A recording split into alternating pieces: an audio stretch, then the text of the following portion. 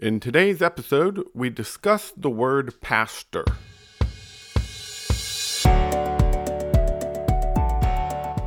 In our churches, we love to use big words. We obfuscate our pedagogy through superfluous grandiloquence, manifesting hubris instead of demureness. See what I mean? Inconceivable. While I might have a speech impediment, I certainly do not want to have a preach impediment. These get in the way of God's message reaching our hearts and minds. Let's dig through those big words and learn something incredible. Before we get started in today's topic, let me remind you to go and check out EdenHollow.com. This is a company I started to start publishing some Bible study guides and spiritual books, but we're starting to branch out into some fiction and even talking to some other authors. We'd love to have you check out what's going on at EdenHollow.com. Now let's jump into today's episode. Ralph Walker is a great friend of mine. I grew up, actually, in nearly the same area where he did many years of preaching in the Carolinas, and he and I got to know each other pretty well. He at first knew me as that kind of bratty teenager, but we have since grown to love each other so deeply, and he is such a mentor to me. He preaches down at the Henderson Boulevard Church of Christ in Tampa, Florida. And there he serves not only as a minister, but also as a pastor. And we will talk about the differences between those two roles in today's episode. I think you will appreciate not only Ralph's knowledge, but also his wisdom with which he approaches his work. And I definitely hope this challenges you to see the ideas from Scripture better. Let's jump right in. So you are a preacher and a pastor, which is one of the great reasons for you and I to have the discussion we're having today, which is on the word pastor. And that's a word that is tossed around a lot by different religious groups. So we'll kind of dig into that. Let's go ahead and start with the definition. How would you define the word pastor as the Bible uses it? Well, let me, I think, I don't know who all is listening, but if it's a typical religious person, they would define the word pastor as a preacher. He would be the main person that they would associate with in their congregation, but he is a preacher of the gospel. And they might call him, if they're informal, might call him Pastor Adam or Pastor Ralph. And if they're fairly formal, it would be Pastor Shanks or Pastor Walker. And I think that's the way most people use a word. They think of a pastor as the person who feeds the congregation in the pulpit week after week. And I understand how that word would be used of that particular role because, as I said, we're talking about feeding the flock, and the flock feeds on the word of God. But, Adam, that's not the way the Bible uses the word at all. In fact, while that is the most common use of the word for preachers or evangelists, it is never, and I stress never, used of that group of men in the Bible. And somebody might be listening and say, you know what, words are, you use them accommodatively. And I know what we mean by that word. I use the word of my preacher and I call him pastor, and that's what he prefers. And if he does, that's okay. But words have meaning. And I think most of us would be reluctant to just randomly call preachers priests or bishop or cardinal or pope or patriarch. Some of those terms are man-made. Some of those are biblically oriented words. But my point is, all those words have specific meaning. And if we're going to be people of the book, then I think we need to use the terminology that God would use and that is given to us in the Bible. And in that case, pastor is never used of those who preach the gospel. It is used of those who shepherd the flock of God, and that requires specific qualifications.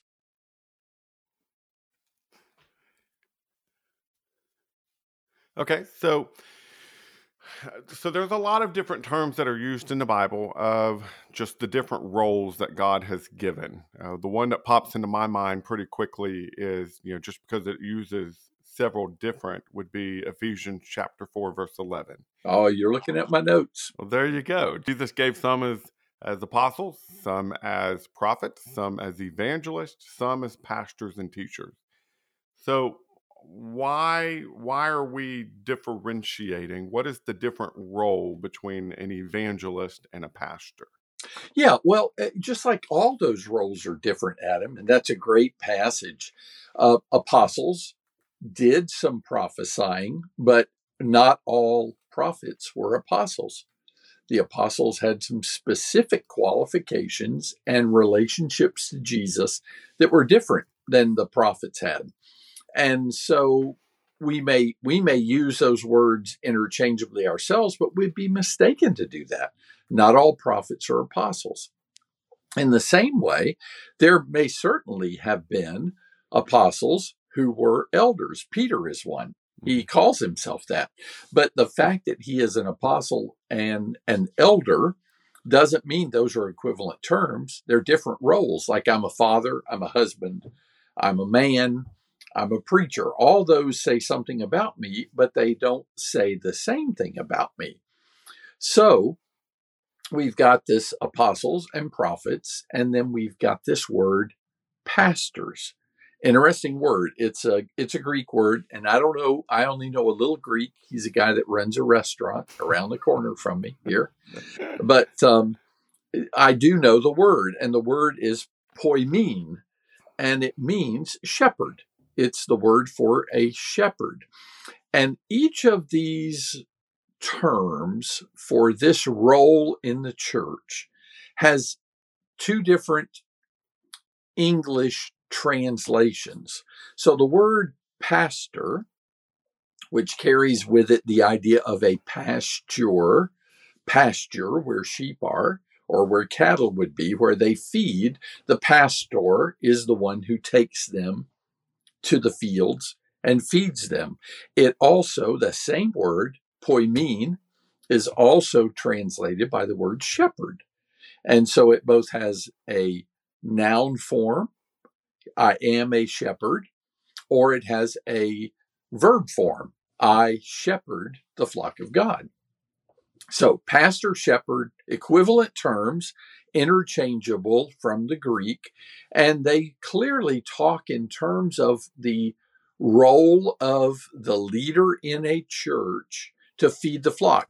And as I said, that's the one that most often comes up when you think of preachers. They feed the flock. But that same passage you just cited talks about pastors and then evangelists. And the evangelist is a bearer of good news. That's the word for preacher. That's the word for minister in the word. It's the evangelist. And then finally, there's the word for teacher. So could a pastor be an evangelist? Yes, but they're not equivalent terms. Could a teacher be a pastor or an evangelist or an apostle or a prophet? Yes, but they're not equivalent terms. They're clearly given in Ephesians 4, verse 11, as a distinctive role separate from all those others. So we have multiple roles in the church. That does not mean we have clear, hard lines as far as what their work is. Meaning, there's going to be some overlap. Yeah. Yep. So here you've got, an evangelist and a pastor both involved in teaching. And you see that in multiple passages of Scripture. The one that pops in my mind is 1 Timothy chapter 5, verse 17. The elders, or that's the pastor, the same role there, who are good leaders, are to be considered worthy of double honor, especially those who work hard at preaching and teaching. And so there you got that idea of here is somebody, an elder, a bishop, a pastor, who is involved in teaching. Well, that's what the evangelist does. Just because the evangelist does it does not mean that it is exclusively the evangelist's job. And so what are, If there is this overlap, what are some of the things that we would see that a pastor exclusively does? Great question.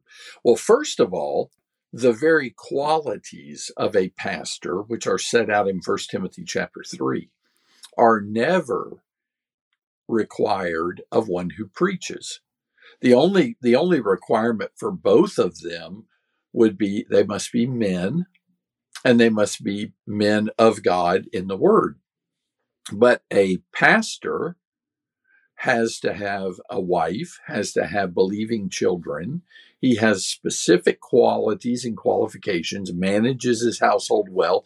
Those are not things that are required of one who preaches the gospel. A single man may be a preacher, but he can't be a pastor.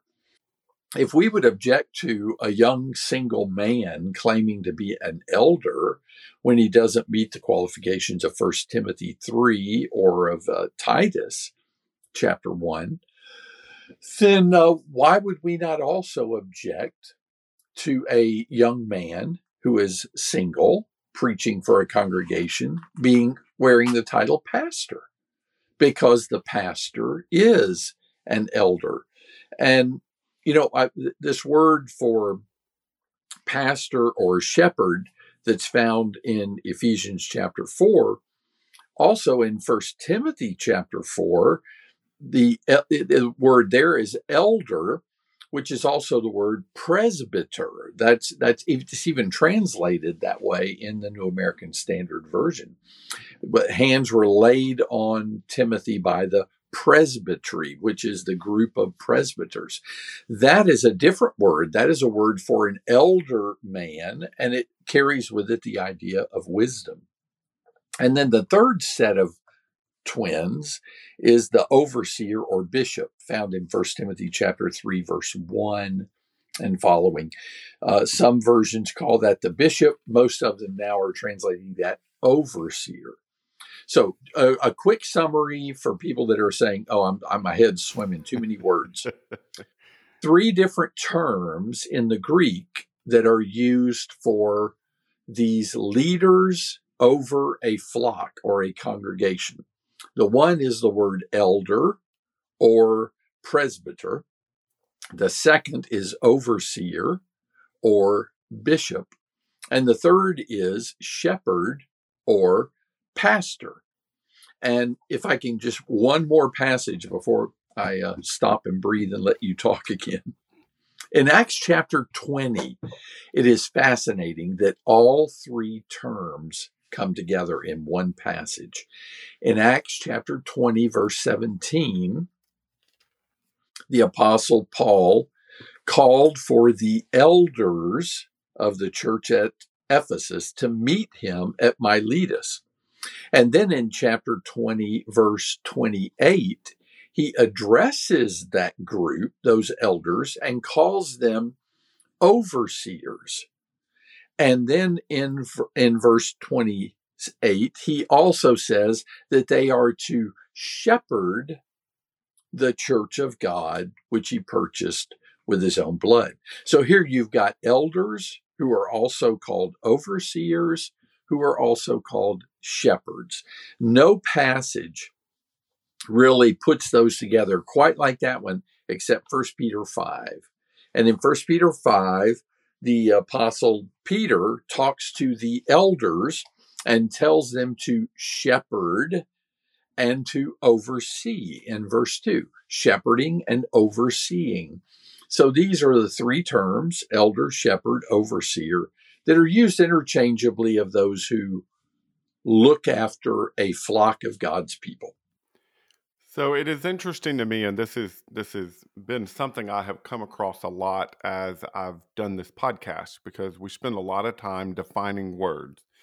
And when you go back and look at biblical words, we have a tendency in English to specialize words and to try to make words very particular and very specific.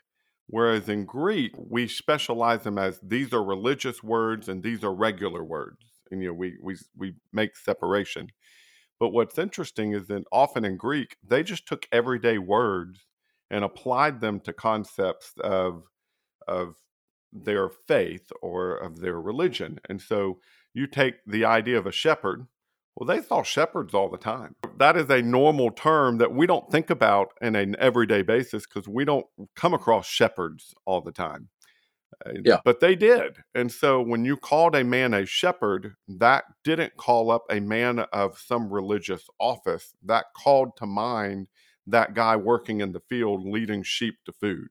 They just took a regular word and applied it to this office in the church. Or the same thing with elder. That just meant older man, older, wiser man. I don't mean to sound sacrilegious in saying this, but it'd be like calling a bunch of men grandpas. I mean, that's essentially what it is. And then the same thing with an overseer. It was just a term for manager, and so you take regular everyday words and apply them to this role that all three of those terms are referring to the same group of men. They were grandpas leading people to spiritual food and managing people like that. That's the role. Yep. That's exactly right. And those were common terms. Overseers were used in business all the time. And the idea of being an elder was an older man who had a relationship with people based on his age and his experience. And these were terms that the church didn't create. The church simply accommodated those and used them of these leaders in a local congregation. These are the terms that I think the church should be using for those who are leaders. And as in my case, I'm both a preacher. I was a preacher before I became a pastor or an elder. One last thought about that, Adam. It's interesting to me. I think the term that many of us in our non-denominational groups, our New Testament churches, we often find ourselves using the term elder more often than any other. And yet in the Bible, the term shepherd is the most commonly used term for God's leaders. It's the one. And I will say, Lynn Anderson wrote a book many years ago that I could recommend with only a few reservations. It's a great book. And the title of the book was They Smell Like Sheep. And the idea of the book was, if you're going to be a leader among God's people, you should smell like the sheep because you are among the sheep. Mm-hmm. You don't smell like bricks and mortar. You don't smell like money. You don't smell like projects. You smell like sheep because that's what shepherds do. So you say that shepherd is the term most often used. Why is that? What are the lessons attached to that? That's good. That's a good question. When I preach on the role and the work of shepherds, in fact, it's funny because I will say God's leaders are shepherds, not cowboys, because cowboys drive cattle. Shepherds lead sheep. And the very point that Peter makes is that we're to be examples to the flock. So it's not a matter of, and Peter uses the phrase you gave us, lording it over the saints. It's not a matter of pounding the table, this is what you're going to do because we're in charge. Shepherds lead by example. And so they're not cowboys. They don't punch the sheep like cowboys punch cattle, cow punchers. Yeah. They're not that. It's a whole different ballgame. And it is a gentler way of leading. It is the shepherd's staff is a whole different ballgame than the cowboy's whip. So let's get more practical. You have your experience as a preacher. You have your experience as a pastor. How did your role change when you went from merely preaching to adding the responsibilities of being a pastor? Well, in one respect, the statement is made in the book of Hebrews that you're to submit to your leaders because they watch for your souls as those who will give an account. A preacher is accountable to God for the word that he preaches. But he sows the seed, and then if it's accepted, it's accepted. And I don't mean to say preachers don't care at all about people, but a preacher answers for the word he preaches. A shepherd answers for the sheep God has given him. And it's a different role altogether. And by that wisdom, by those experiences that happen again and again and again, it's more than just preaching the Bible to people and telling them to live it. It's working very hard to be sure that the saints are accountable before God and that they are working as God wants them to work. And the shepherd is looking over all that and making sure that that is all being done, that that's being done God's way. Because, as I said, he will answer for souls. I know in your situation there at Henderson Boulevard, I know y'all had 4 elders. Do y'all still have 4 elders? We actually have 5. I know not all of you quote preach. I'm not. I know all of you teach because that's a quality of being an elder. That's right. Do you find let me ask this. How do you find that having a variety of elders with different gifts is helpful to the eldership? How does that aid in y'all's work as a group of men trying to lead the flock? In a congregation of, and it's funny, it seems like it just automatically works, that God provides an adequate number of leaders in a church for the number of people that they have. I don't mean every church has elders, they don't. But a church that probably has, like some churches I know, 400 or 500 people, probably have in that group 10, 15, 20 men who are qualified to serve as elders. On the other hand, a church that maybe has 50 people might have 2 people that are qualified. It would be very unusual for a church of 50 to have 10 or 15 elders. So I say that because the larger the group, the more needs there are, the more diverse are those needs and problems and challenges. And so a larger eldership can meet those needs because they've got different dynamics playing. You got one guy who's a great organizer. You have another who's a wonderful empath and can just relate to people well. You might have another person who's really strong in the word and teaching and preaching. You've got another who is a wonderful behind the scenes guy who just keeps everything together. Those kinds of shepherds are all needed, and God tends to send that. So the dynamic works, and you have alluded to, but not stated something that I think you and I both believe. God never allows a single shepherd to oversee a flock. They are always mentioned in plurality, always. Never is a single shepherd found in a church. The idea was no one person is in control.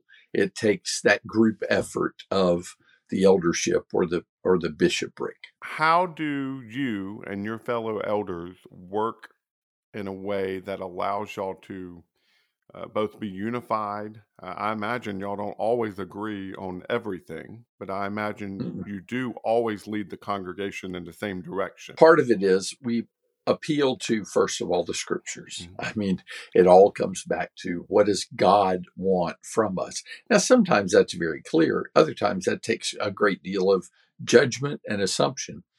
So I think an eldership works much like a marriage works. Paula and I don't agree on everything. And there are times when I might say, hey, I'm in for a burger tonight. What about you? And she says, no, I just don't want a burger. I had one for lunch. I do not want that. Well, I can be flexible. I can give way on that. I don't have to pound the table and say, no, we're going to get a hamburger because that's what I want. And the same thing is true in so many other aspects of parenting. not just marriage, but parenting. I've always said, it doesn't matter whether you and your spouse agree or disagree on what you should do with the kids. When it's time to stand before the kids, you better be united. Yeah. On that case, you better agree. Here's what we both agree on. Otherwise, they'll divide and conquer every time. And with a flock, the same thing is true. It may be that I'm not really terribly excited about something that the other elders are excited about. But when it comes to stating that before the flock, I'm all in because we've agreed to that. And we also give way to those who have real strong conscience feelings about things. It's learning how to get along in a committee. It's easy to do if your focus is on God and the welfare of the flock. It's hard to miss the passion with which Ralph approaches his responsibilities as both a minister and as a pastor. He loves the people he serves and leads, and you can hear it in the way that he talks about the role of being a pastor.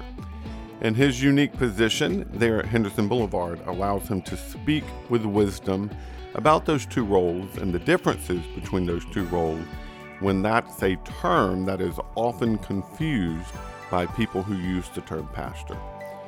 God's way is incredible, and it carries with it so much wisdom, and we need to make sure that we not only understand God's way for building up his church, but that we follow that way. I hope this podcast has been helpful to you and that it is in some way challenged the way you think. Maybe it challenged the way that you understand these roles and will allow you to better follow God's plan for building up his church in the way that he wants it done. If the episode has been helpful, share it with others. If you need us in some way, reach out to us. You can contact us at preachimpediments.com. Please let us know how we can serve you better. Until next time.